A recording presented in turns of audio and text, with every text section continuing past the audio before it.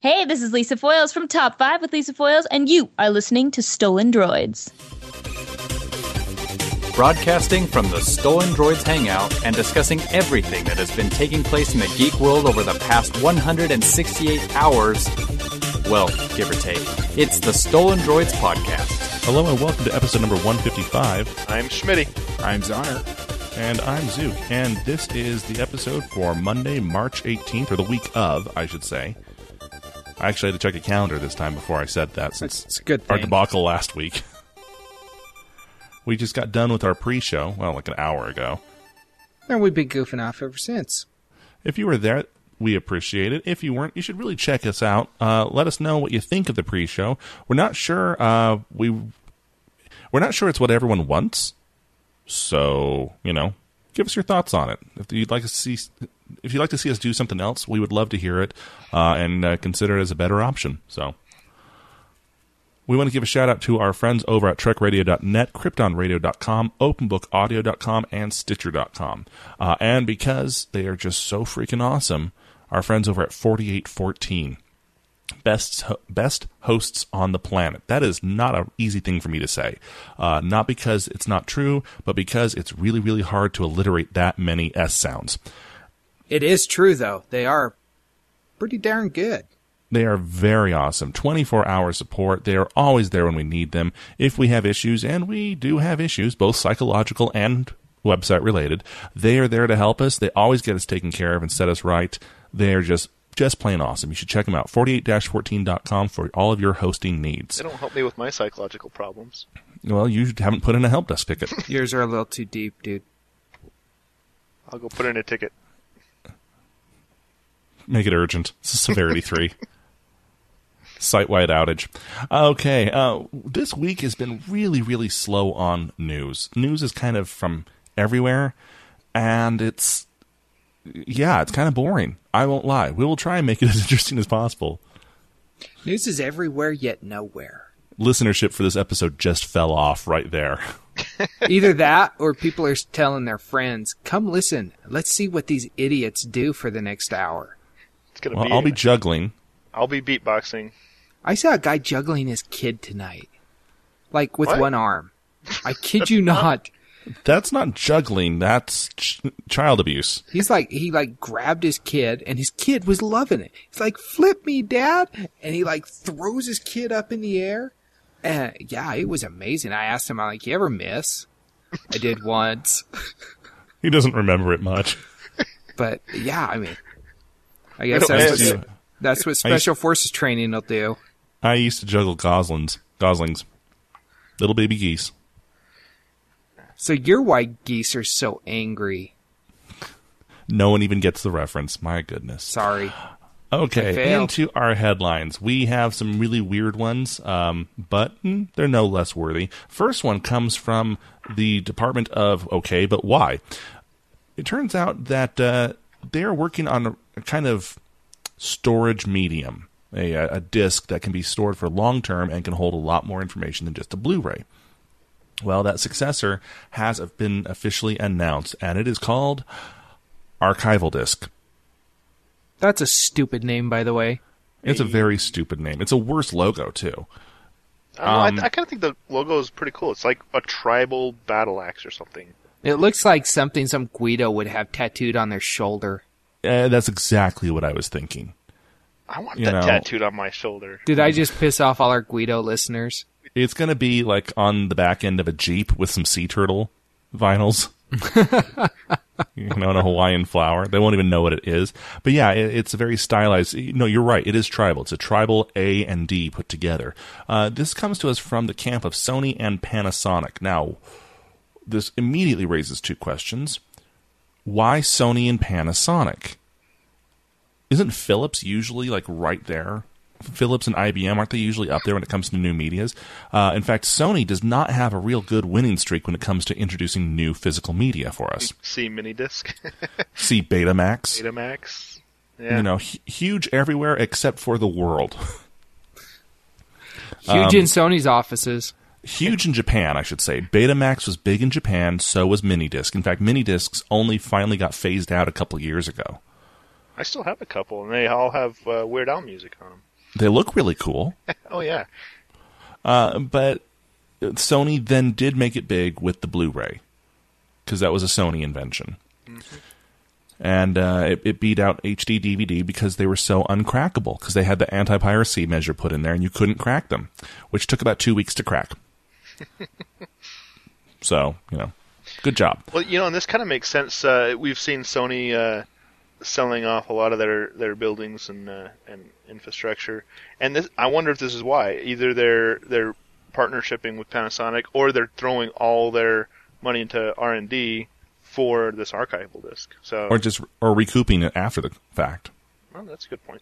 The interesting thing about this to me is that both Sony and Panasonic are going to be launching their own discs, but because they've standardized it, they're not competition, I guess. They're compatible. So it's not like the Blu-ray HD DVD or the VHS Betamax wars. They're gonna both be there. Yeah. Now, we should give it some specifics here. Currently, Blu-rays can hold 2 layers for 25 gigs each for a total of 50 gigs. By layers, I mean there's actually multiple layers to that optical drive. Going back in time a bit, the old CDs were a single layer and used a very a very wide wavelength laser to both burn and read, so the tracks had to be separated by a certain amount of space. That's why you could only fit up to 700 megs per CD. Blu-rays came along, they use a much tighter focused beam, so you can put the tracks of data closer together. Also, by altering the frequency of the lasers and of the tracks, you could put multiple tracks on top of each other, and the laser would pass through one layer before reading the layer behind it. They only got it to work with 2. This new archive disc, however, can put multiple tracks on top of each other and put the tracks so close together that they have a 300 gigabyte disc coming out, and they have plans to release a 1 terabyte disc. Yeah, that's kind of cool. However, it does make me wonder one thing here, and I'm not an expert on this. I mean, I know a lot of different tech, but this is not one of it. Optical media is not time-proof. It will eventually biodegrade. It will decompose. The reflective layers inside an optical disc will not last forever.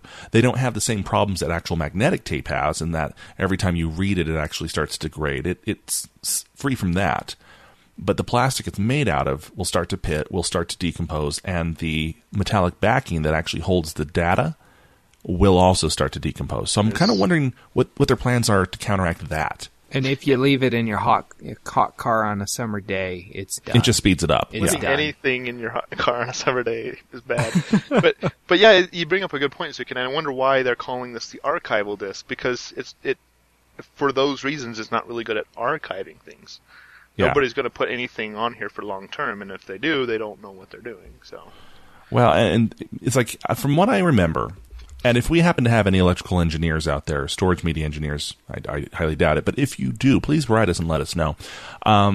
If I remember correctly, flash media, if built correctly, can last the test of time.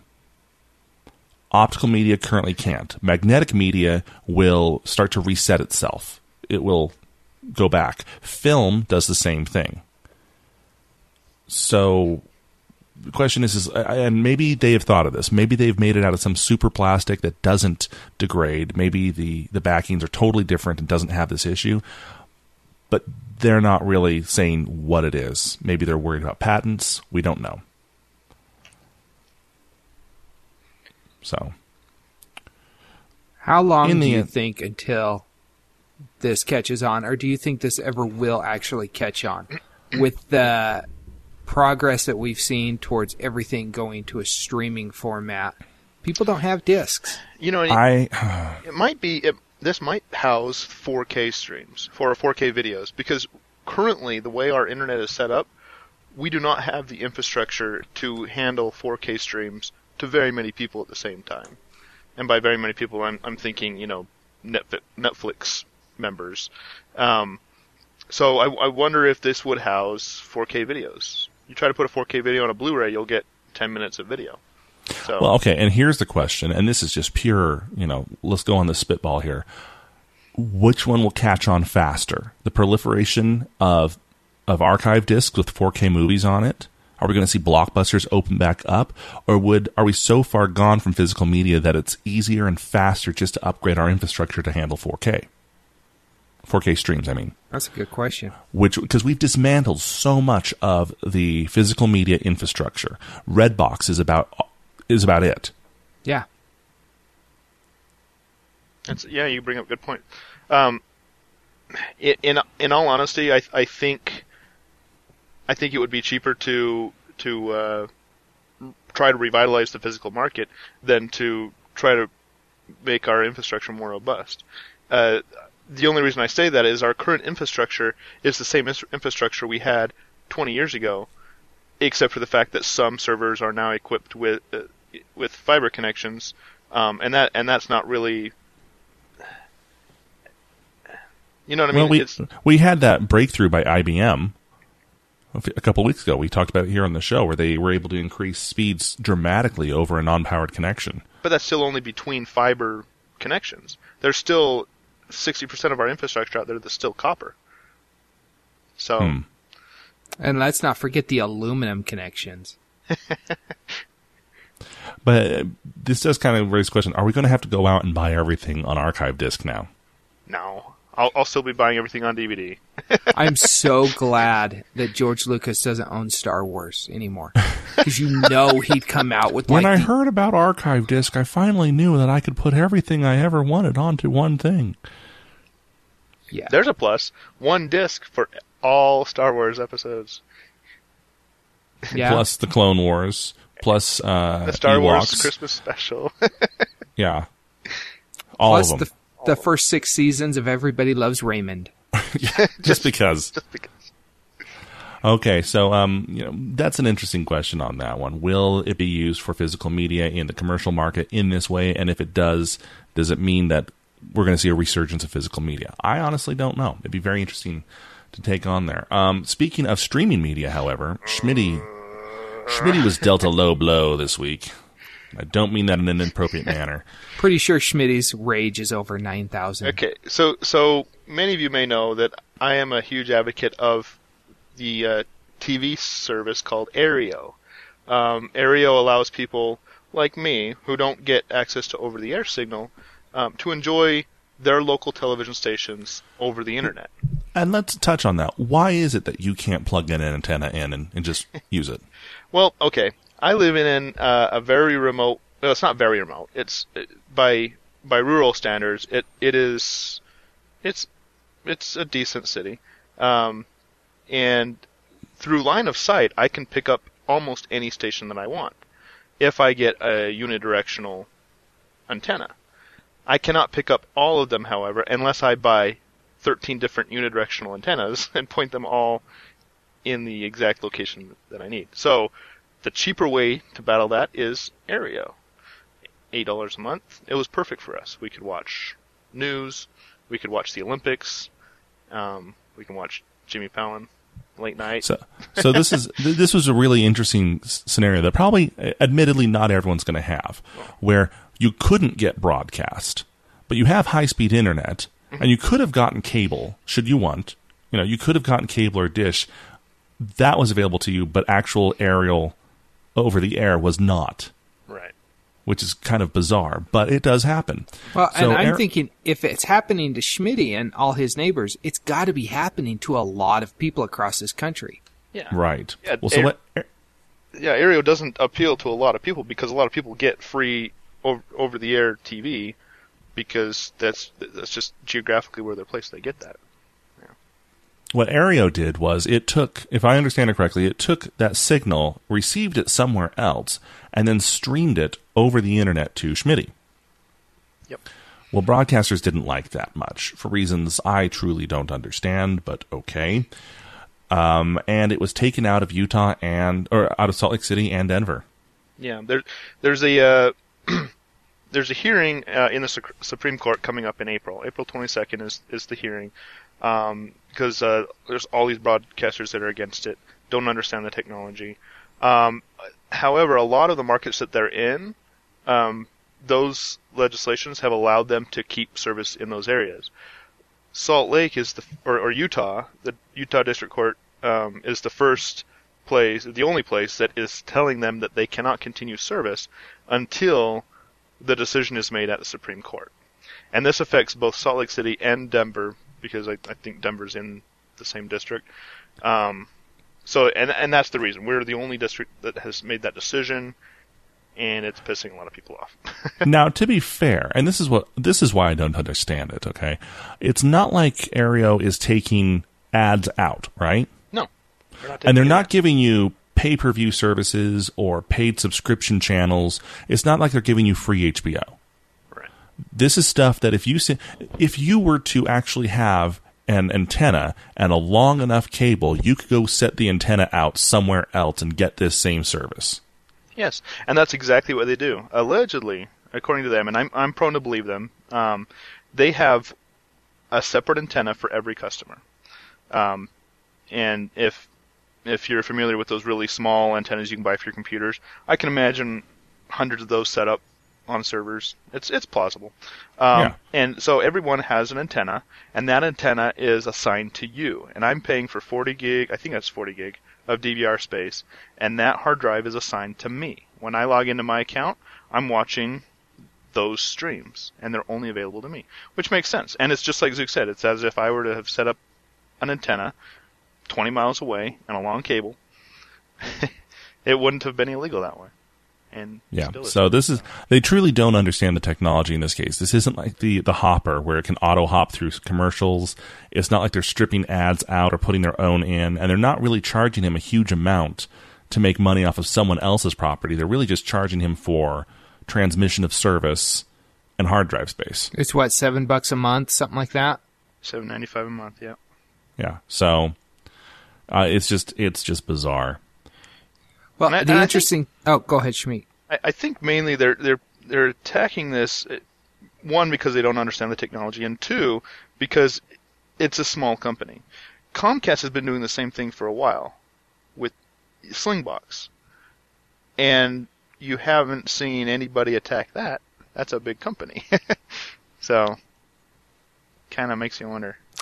Yeah, that's essentially what this is. It's like they've got a Slingbox hooked up and you log in to watch what's on the Slingbox.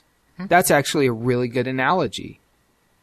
So, now, unfortunately, it looks like the commander-in-chief may be siding with the broadcasters. This is funny to me because, love him or hate him, everyone has kind of caught on that Obama actually knows tech, at least knows it enough to realize it's an issue.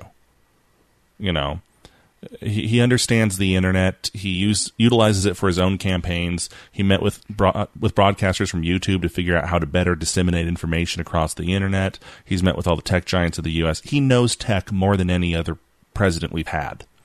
Yep. And so it kind of baffles me that for some reason in this case he's siding with broadcasters. Well, I kind of want to go down a limb, and I don't like getting political, but is he siding with the broadcasters because he understands the tech, or because he wants to side with the broadcasters? He wants to keep those people in his pocket because XYZ. I don't know. That's a good question. I'm going to throw something else out here, and I'm going to try not to get political. But well, unlike Schmitty, Zahner doesn't mind. I really don't mind, but correct me if I'm wrong, but isn't this the same guy that said everybody has a fundamental right to high-speed internet? If you've got a right to high-speed internet, how do you not have a right to local news channels? Well, you do. Just get them over the internet. Oh, wait. Yeah. There's a flaw in that logic there. Yeah, there's something that isn't... Either Aereo is so small that they haven't been able to pull at the president's ear, and these broadcast companies are big enough that they have that ability, or something's been lost. Like, we're not getting part of the picture, because the picture as it stands right now just doesn't make sense. No. I can get the over-the-air broadcasts. All I need is an $80 unidirectional HD antenna, and I have to find out of them. Exactly where to point it. And I get one station. If I want another station, I have to buy another $80 HD antenna and point that in the right direction. So after almost $800, $1,000 of me buying antennas, I can get all the stations. So I do have access to them. Your house will look like SETI, but I'll hide them in the roof. It'll be fine. I'm actually pretty sure there's some government mandate saying you can't have that many antennas in a residence because of cancer or something. Yeah, they have something like that, yeah. Yeah. Maybe that's not an option for me. And even if they don't, you're about to get real unpopular with your neighbors. Yeah. I'll share my TV with you. I'll set up aerial. No, because then you'll go to court. Oh, yeah. Thermal images from space show Smitty's house as just this white hot. It's amazing. We can put microwave popcorn out on the counter and it just goes. Starts popping itself. We get really crappy cell phone reception, though. Okay, into some Android news. This one, I don't know if it's going to affect many people. Kind of, yeah. So we've been hearing a lot about smartwatches and other wearable tech. Someone's smart visor, I guess. But Android is releasing. They announced at South by Southwest they're going to release their SDK for wearables in just a couple weeks, probably a week, because I think this was announced last week. So this is kind of interesting because we've seen Samsung announce the Gear 2 with the Tizen operating system. I think LG had one with their own operating system. HTC announced one, but this will allow more manufacturers to get behind wearables with the actual Android operating system without having to customize the heck out of it. It'll be built for wearables. So it's kind of interesting. And like Zook said, I'm not sure how many people will. I'm seeing this as a big freaking whoop. Yeah. and here's why I say that, okay? Back in the day when the Nintendo Wii first came out, the protocols for getting a game onto the Wii were super lax, and they published how to do it. And you know what we got? A lot of crap. A lot of crap, okay? When Linux was realized how easy it was to get onto different systems, hardware manufacturers all of a sudden didn't have to make a computer that was really, really powerful or worked well enough to put Windows on it. So what did we get? Whole lot of crap. Okay, this happened time after time after time. That the more accessible you make certain things, the more crap you're going to get, or shovelware as it's called. And just on the heels of just the announcement, the SDKs actually haven't launched yet. But just on the heels of the announcement, we already have a wearable watch coming out of Shenzhen, China that looks a lot like a Galaxy Gear, only it's running Android. It doesn't actually interact with anything. It costs 1/10 the amount. It can't do the stuff the Gear can, but it looks kind of like it, and it's running Android, and it's crap. Yeah, well, I highly doubt that it's running the wearables SDK. Now you're probably right; it's probably running their own. But my point is still the same. Right. Sometimes it pays to have specialized software and hardware. Isn't that kind of how Android is, though? I mean, yeah, Android. You've got your good manufacturers who put out good quality for the most part. There are examples of failures every now and then. But then you just have a whole bunch of crap. How many $59 Android tablets are out there? A lot. And the count. Yeah. Well, here's what's going to happen, okay? If this gets picked up, you will very possibly have a Ouya console, a $50 Polaroid tablet, a set of Android glasses, and an Android watch from Shenzhen. And none of them can interact with each other.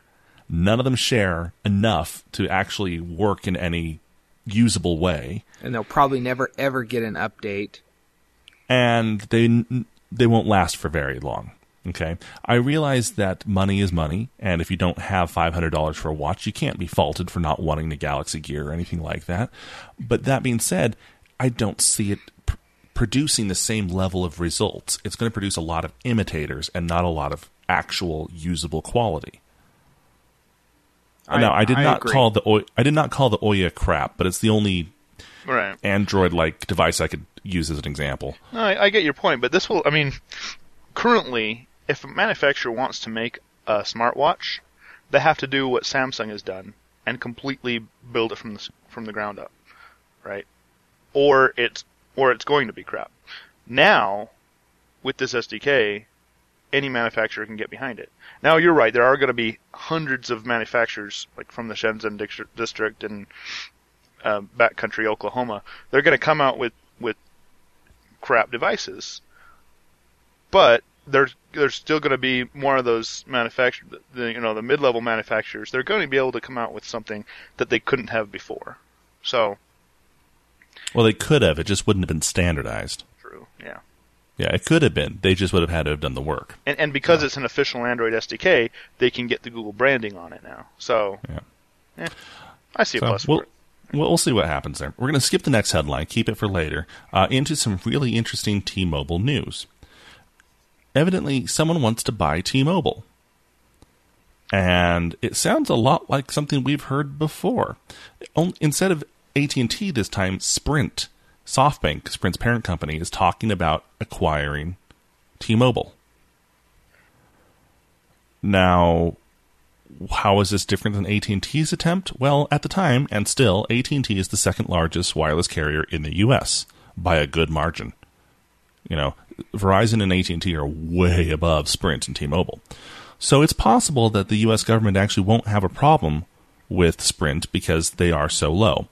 It currently doesn't seem that way, but it's more likely. On the flip side of that, Sprint really doesn't have that many more subscribers than T-Mobile right now. They've been hemorrhaging money left and right. Their plans are currently overpriced, and I'm not really sure what kind of advantage they would bring to the T-Mobile network other than freeing up a lot of spectrum to be split amongst the carriers 3 ways instead of the 4 that they currently have. Now, to lend credence to this, however, T-Mobile's CFO, Braxton Carter, has said, quote, "It is not a question of if, it is a question of when." Mm-hmm. So it seems like this may be a set thing. We don't know yet. Well, it makes more sense to me for me to have T-Mobile buy Sprint than the other way around. Although from Sprint's perspective, since they're number 4, buying number 3 is a big win. No, Sprint is currently number 3. Oh, is it? Is it? Okay. I thought that T-Mobile was number 4. Or, excuse me, number 3. So, okay, never mind. I'm not listening. I'm not paying attention. You know, it's not surprising that right now AT&T is saying we doubt that this will ever happen. It's still fresh in their mind where they lost billions of dollars in their attempted acquisition of it. Well, I can understand why someone would want to hook up with T-Mobile right now because T-Mobile's doing a lot of things right. And there's a lot of companies out there that are not. Except they're not bringing me another Windows Phone. I'm not bitter. Be patient, man. Be patient. It's kind of interesting there. I don't know quite what this would do in the long run.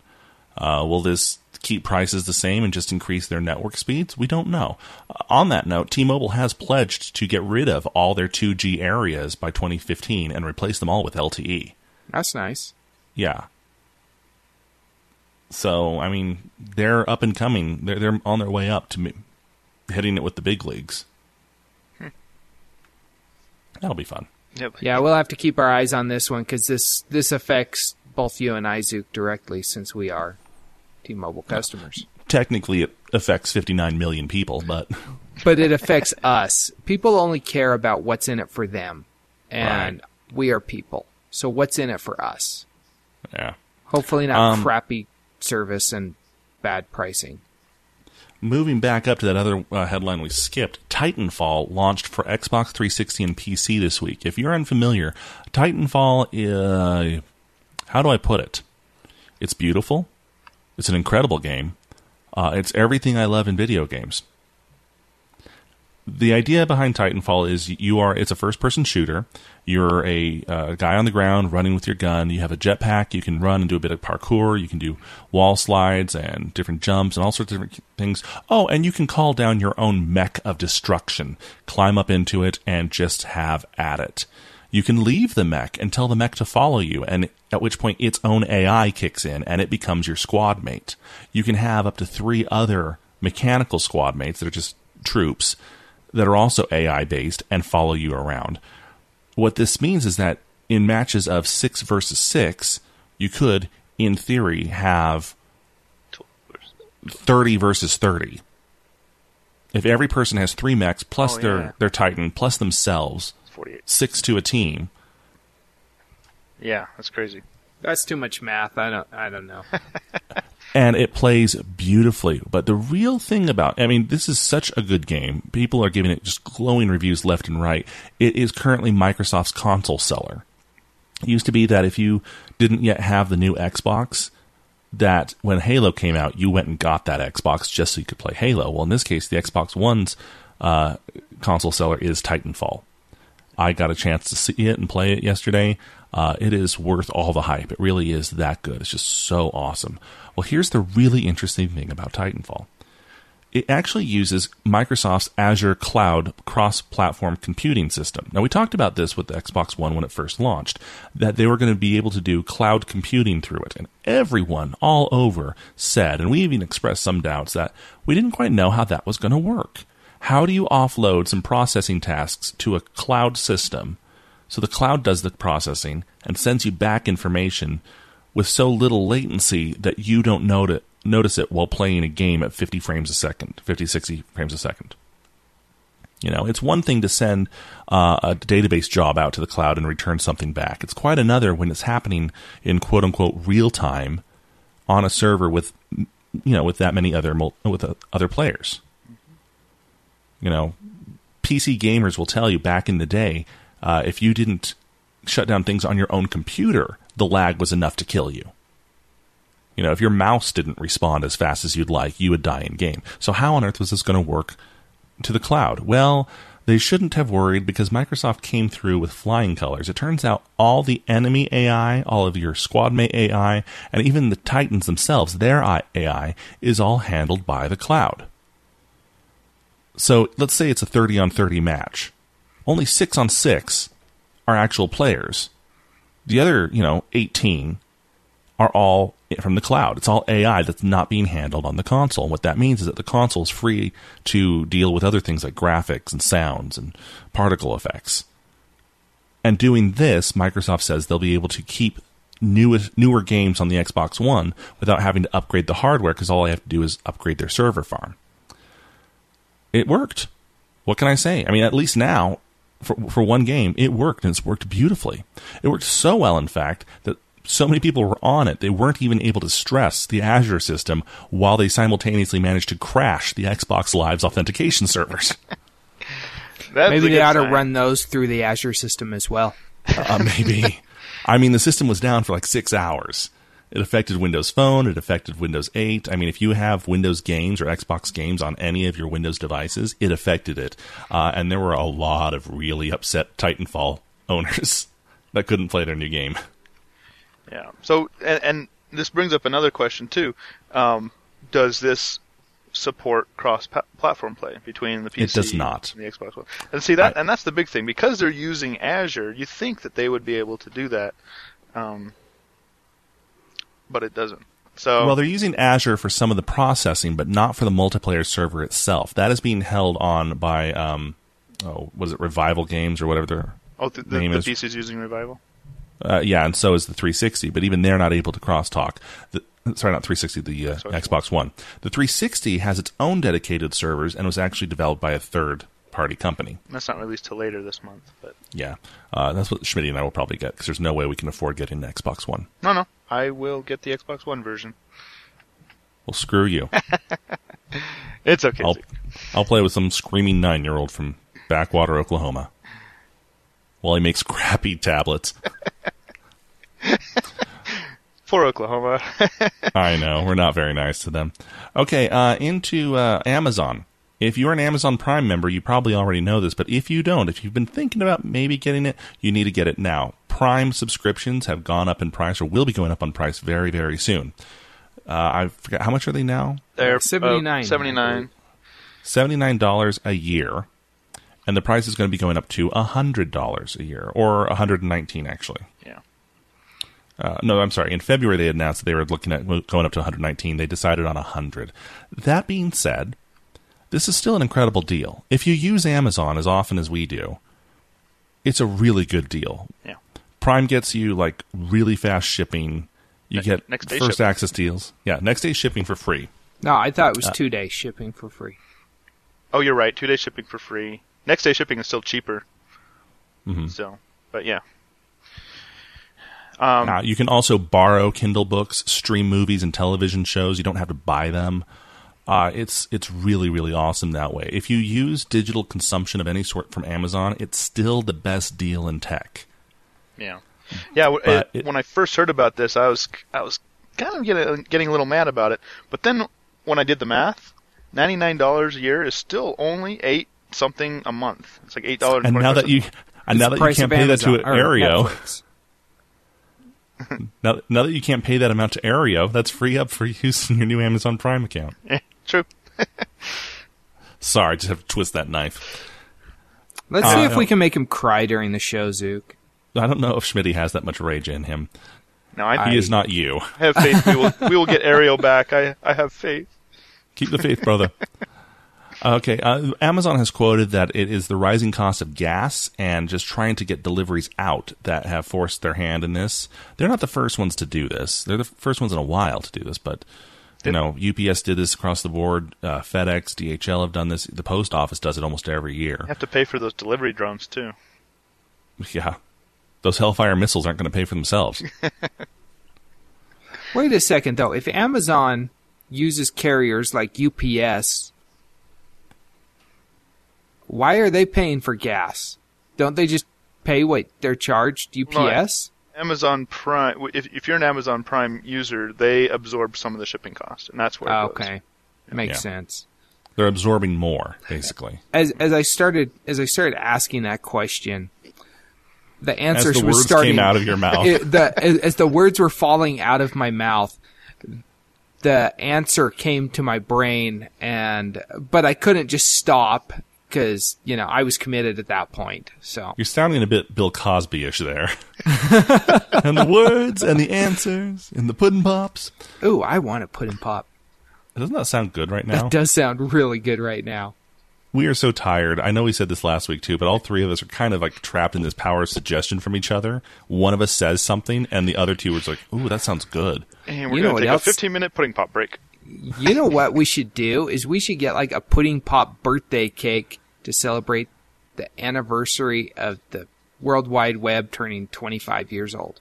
Nice segue. Yeah. I thought it was going to be for Schmitty's birthday tomorrow. But no, I don't care about that. The internet's much more important. I'm much older than 25, though. Schmitty, are you disappointed that I brought it up or that Zoner doesn't want to celebrate?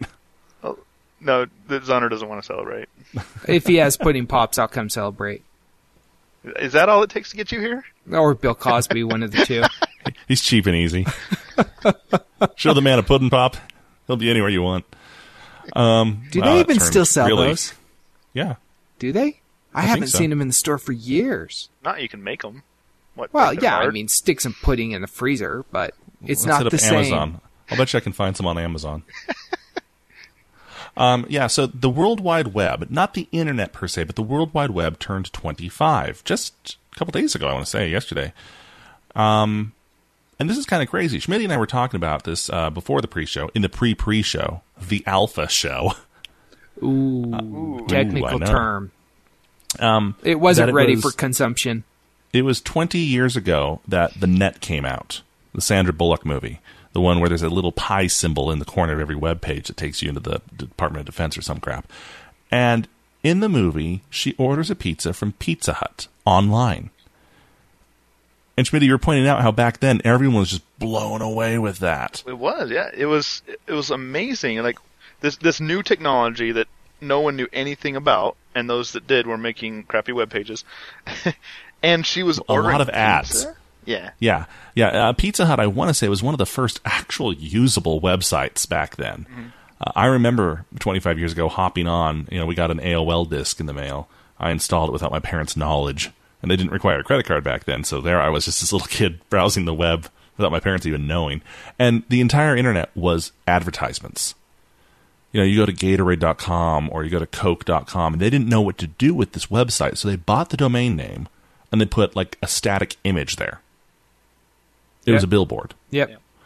But you could go to PizzaHut.com, and it was a black screen with their logo up in the corner.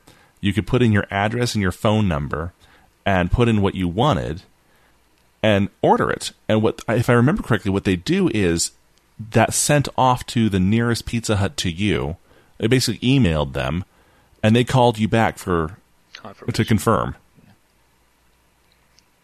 One of the craziest memories I have of the early days of the internet was I opened up my mailbox one day, not my inbox, my actual mailbox that the mailman comes, and there was a Yellow Pages for the internet that AOL had sent me, and then I got my bill, and there was an extra $88 tacked onto it to pay for this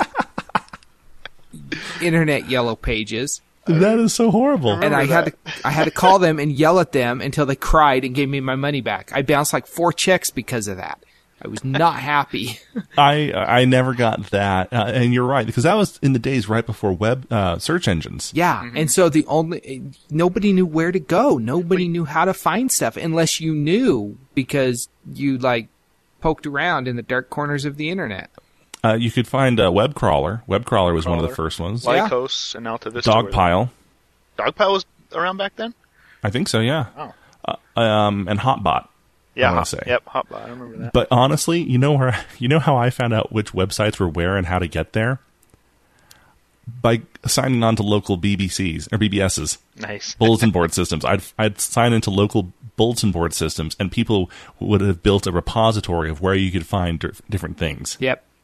Those were useful too. I mean, and looking back now, I mean, kids, Yellow Pages for the internet, what kind of nonsense is that? That's what I was saying, because half the pages were taken down because nobody knew what to do with the internet.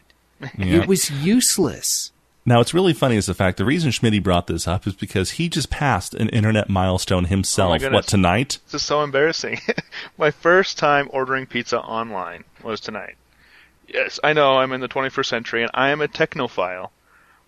But today was the first time I've ordered pizza online. And you know what? It was a very interesting experience. I've ordered tons of things online. I've spent thousands of dollars on online orders, and they've been delivered to my door. But the idea of buying something online, having it arrive at your door in 30 minutes, hot and ready to eat, I know it shouldn't have blown my mind, but it did. You're used to like getting baby formula and diapers over the mail. I know. So, but yeah, I mean, that's the only way to order pizza is online anymore. Yeah, I haven't called and like ordered a pizza with speaking on a phone forever. Especially because they usually can't understand you. But you know how it happened? It wasn't. I didn't make the decision to order online. I'm gonna do it. I'm gonna order a pizza. Tonight's the night. It was okay. Let's call Pizza Hut. And I open up my phone to get Pizza Hut's number, and I'm like, well, wait a minute, let's make sure we know what we want first. So I go to their webpage after Googling it. You know, the Google Now card had their number. Dude, it's just pizzahut.com. Well, no, I know, but I'm sitting there ready to call because it's on the Google Now it has the call button. But then you can also visit their website. I'm like, okay, let's visit their website to see what we want, and then right there's this button that says order online. So I'm like, why not? So it wasn't even a conscious decision of me, and that kind of worries me. But now that I know that you can get pizza online, yeah, I'm amazed that you haven't yet used the Domino's Pizza Tracker. I know that's just which is like the greatest solution really cool. for the first world problems. Just geeks me out. The next time, tomorrow we'll be getting the Domino's. Papa John's is pretty good too. Yeah, I like Papa John's. I just wish the Chinese place down the street from me would allow me to order online. Cause there are services that do that. I know we've kind of gotten off subject, but this is really a thing now. And in larger cities, Ruff probably knows this. We don't know it out here. We're not metropolitan enough. But there are services you can go onto and say, I want Burger King I want Mugu Gai Pan from the Chinese place over here on 5th, and I want a Subway from the deli over on 6th, and I need a cup of soup from the other deli that's on 8th, and someone else goes out and gets it all for you and delivers it. Yeah. Oh, they'll even dispatch 3 or 4 different people out if it's enough variety, and then they'll all meet up to package it together and send it to you. And you pay one bill for it. Yeah. So those services do exist in different cities. They don't exist out here yet. We people on the West Coast or in the Western United States, we're too lazy. No one would do that. You couldn't pay anyone to do that. My concern, though, with the Chinese place down the street, I can't understand the lady when she answers the phone. So, I mean, that's my issue. And I don't like talking to people on the phone anyways, which is really weird since we're doing like a podcast thing and we're not together. But, I like the idea that I didn't have to talk to someone to get my pizza. Except for best. when he delivered the food. That's the only time I had to talk to an actual person. So. Just slide the pizza under the door. I left your money up by the mailbox. You know, I came to the conclusion a long time ago that if you can't get it on the internet, it's probably not worth getting. Well, make sure to tell your wife that. Except that. Target. Moving on to Target. Yeah, so Target sucks. The retail chain, we talked about them in the past. We haven't talked about them for a little while. Of course, it's the hacking news. Well, how could it not be? The largest retailer hack in the history of the United States. And they're going, well, oh my gosh, this is insane that someone was able to breach all security. They were able to breach the firewalls. They were able to get in there and steal what is like 500 million people's information? Or am I exaggerating? Am I adding a zero? I don't know. It was a lot. Well, 8.72 billion. Let's just go with that number. That's a good number. Sure. Why not? No, yeah. it was 110 million. Okay, so I was slightly off. Yeah.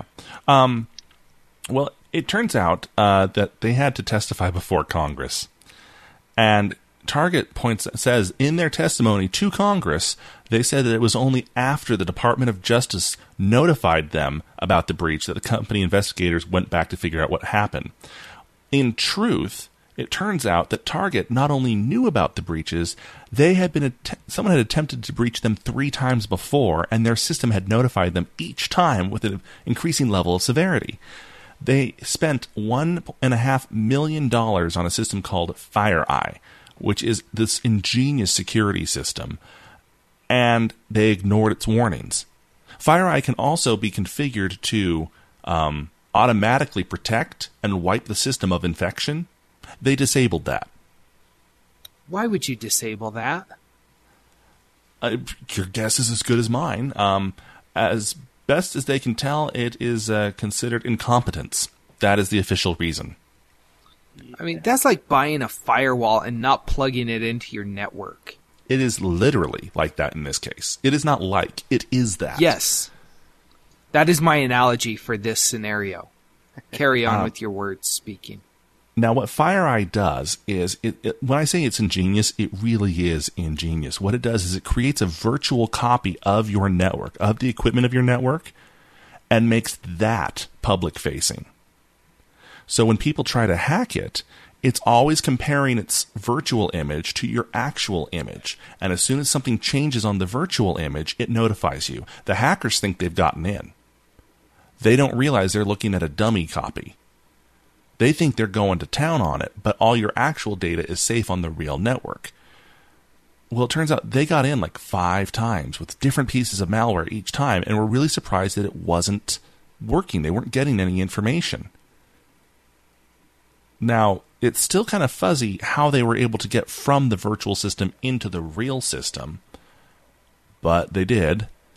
And as it turns out, Target knew all along this was happening and just chose to ignore it. Yay, Target. Have they announced how many people lost their jobs over this? I know they haven't. They haven't. And keep in mind, this is also the same company that created this same login for their super admin as they did for the HVAC guy. Yeah. I mean, yeah. I know we don't usually make a stance on this show one way or the other. I'm not shopping at Target again. Personally. That's just... besides, I'm an Amazon Prime member. Why would I? You could just buy it on the internet. Yeah. Schmitty's muted, so that's awesome. But... why would you step into a department store at all anymore? It's the 21st century. Exactly. We can order it online, and it'll be at our door hot and ready in 30 minutes. I know. Just like I like my underwear. Okay, into some more cloud stuff, and this is kind of Microsoft things. Microsoft is really trying to push Office 365. This is their online suite of Office products that you can buy on a monthly basis or a yearly basis. And so they're really trying to push this, and it might actually be worth looking at. If you want it, you can get the standard Office apps for $70 a year. Now that sounds like a lot until you remember that an actual standard Office is $100 at least. But by getting $70 a year, you have access to 20 gigs of SkyDrive storage, which is now called OneDrive, by the way, 60 minutes per month of Skype, And that's not bad. So it's worth looking at. I mean, I know what they're trying to do is they're trying to compete against oftentimes free Office apps. Google Docs is free, OpenOffice, stuff like that. Yeah. Well, and one thing I've learned this week is if you have students in junior high or high school, they may be able to get up to 5 licenses at no charge for Office 365. So you may want to check with your local school district because you could have free Office coming to you. Pretty good. So that's pretty awesome, really. Into not awesome news. Currently, it's being speculated that the sci-fi series on Fox, Almost Human, may not come back for a second season. Fox screwed this over, screwed it up, and is screwing it over just like they did Firefly. They aired the episodes out of order. For the people who think that we're overreacting here, that maybe they just didn't like the show, let me post this to you. If you have been following the show, you will learn that, probably from previous episodes of ours, it doesn't make a lot of sense from episode to episode. It's because they've aired most of all of it out of order, severely out of order. Yep. It's been really hard to follow an arc, and that was by design. It turns out that Fox producers didn't want an overarching story. They wanted a criminal procedural of the week, like every other crime procedural. They wanted a clone. And so that's what it became. But only halfway through the season did they get that memo. So to help break it up and keep us from thinking there was a story arc that got killed, they broke up all the episodes and put them out of order, so we never really got a hint of that overarching story. Just a bunch of empty, unanswered questions. This kind of makes me mad. It was a really good show. It makes me really mad. At least they didn't start with the wrong episode. At least they played the pilot as the pilot. And then immediately afterwards they played the 8th episode. Yeah, that is true. But you're right. Firefly started with the second episode and ended with the pilot. What is wrong with these execs at Fox that they don't know how to treat good sci-fi? Because this is good sci-fi. This is a very good, very well done show. It's got great actors. It's got likable characters. It's a fun show to watch. And just like Firefly, Fox is dropping the ball and messing with it. Well, what's really funny is I know people who don't like it, and I'm not, well, I'm communists. Not saying, no, it's not their fault they don't like it, because you know what their number one complaint is? It's too hard to follow? It's just another crime procedural. It's just another police procedural drama. It's like, yeah, you're absolutely right. They did make it that way. Kind of sucks, don't it? I have a theory about why they put the 8th episode second. Because they can't count? Well, no, that too. But I'm guessing they didn't get the rating they wanted on the pilot, so they put the 8th episode second. What was the 8th episode? It was called Skin. It was about the flesh bots. Yeah, the flesh bots. What sells more than flesh bots? I'm just saying, they want the ratings, so put the that would have a lot more. That would make a lot more sense if it weren't for the fact that they played the pilot and the next episode back to back. Oh yeah, okay. They were on the same night. There was only a commercial break separating the two. We went from the angst and the anger of episode 1, where he's trying to find his ex-girlfriend, where he's trying to uncover who betrayed him, into we're not going to talk about it at all the next episode, now because he's buddy with the android and yeah, and they're making in jokes we don't understand, even though 5 minutes ago they didn't like each other that much. Yeah. So who knows what they were thinking? Who knows what they were doing? And I'd like to say that it's not just sci-fi Fox screws up. Fox tried to screw with The Simpsons, remember? Well, they've done, yeah, I remember that, moving them to Thursday nights. I mean, they canceled Futurama twice. They canceled Family Guy twice, I think. They don't know what they're doing. Yet they're successful. In spite of it all. Okay, moving on here. We have some other news concerning comics. The Flash has had his costume revealed. Yeah, for the pilot, for the WB pilot. There's a couple weeks ago, we got to see the mask. Now we get to see the whole costume. I like it. I approve. Cool. I understand, you can't do it exactly like the comic book, but I approve for what they're doing on TV. I think it's good. I have mixed feelings. He looks like he should be in a motorcycle gang. Because he's wearing leather? Motorcycle gang run by Teletubbies? What do you have against guys wearing red leather and running real fast, Zook?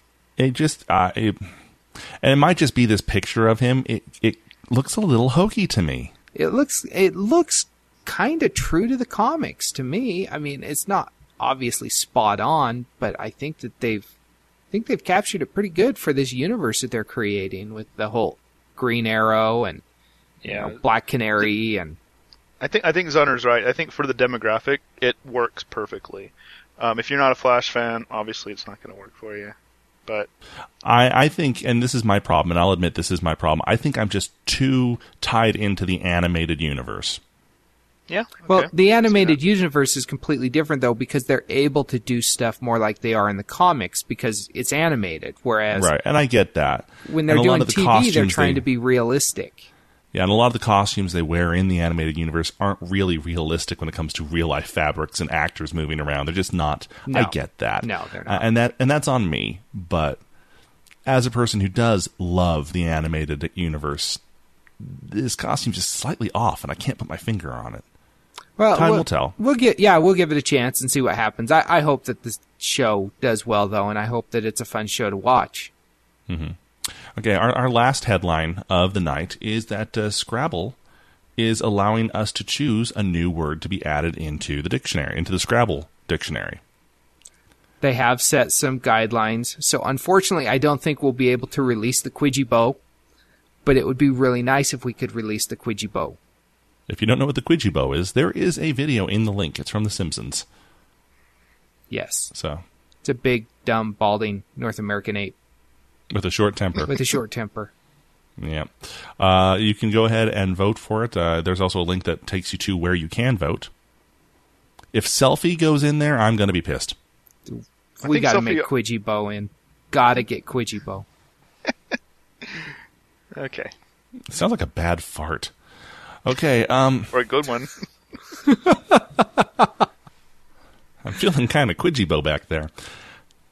Okay, my favorite of the week is, actually it comes just from a day ago. I found it just before we started recording. It's from the guys over at Screen Team. They're a YouTube channel. They've been around for a couple years. They've done a whole bunch of different parodies. They have an almost daily show. But it's their parody songs that get them the most notice. And a lot of them are really, really good. The problem, or the benefit, depending on how you look at it, is one of the members, Angie, of the Screen Team, she's rather endowed. She has very large tracts of land, as it were, if you were listening to last week. And they always inevitably get the haters and the trolls and everyone who the only thing they can say or think about is that, even though that's not what many of their songs are about. And so they wrote a song for them. It's to Blur's Song 2, and it's just for you YouTube haters. So have fun. My favorite is a pretty simple one this week. It is a video of the best prank ever involving Legos. Some dude gets a Lego Millennium Falcon, spends the day putting it together. If you've ever had the pleasure of doing that, you know how enjoyable it is and how satisfying it is when it's done. And his buddies went and took it apart piece by piece, put it back in the box. Even bagged the pieces back up. Even bagged the pieces back up. And I love his response. He said, I don't know if I should be angry or if I should be okay with this, but I'm already getting excited to put it back together. That right there is a true Lego fan. Yeah. I was crying while watching. Okay, so my favorite comes from Jimmy Fallon. As you all know, I once had Aereo and now I don't. I can't get The Tonight Show anymore, so I've been relegated to watching Jimmy Fallon on his YouTube channel. And I don't know how I missed this. This was published back in September. This is the lip sync battle with Joseph Gordon-Levitt and Stephen Merchant against that one Jimmy was Fallon. good. So, yeah, Stephen Merchant from The Office and Joseph Gordon-Levitt from just about everything. It's really awesome. Check it out. All right. Well, that is our show this week. Hey, we want to give a shout out again to our sponsors, but also the people we didn't mention, the Geekies. Go over to geekyawards.com. Make your submissions for different content you'd like to see at this year's Geeky Awards. It's the Oscars, only cooler. Again, geekyawards.com. And check out our friends over at Eagle Moss Limited. You can find the banner at the top of our website. Love to hear what you think. Give us a shout out Facebook, Twitter, Google+, or email us at feedback@stolendroids.com. Until next time, cheers. End of line. Good day. This has been a Stolen Droids Media production.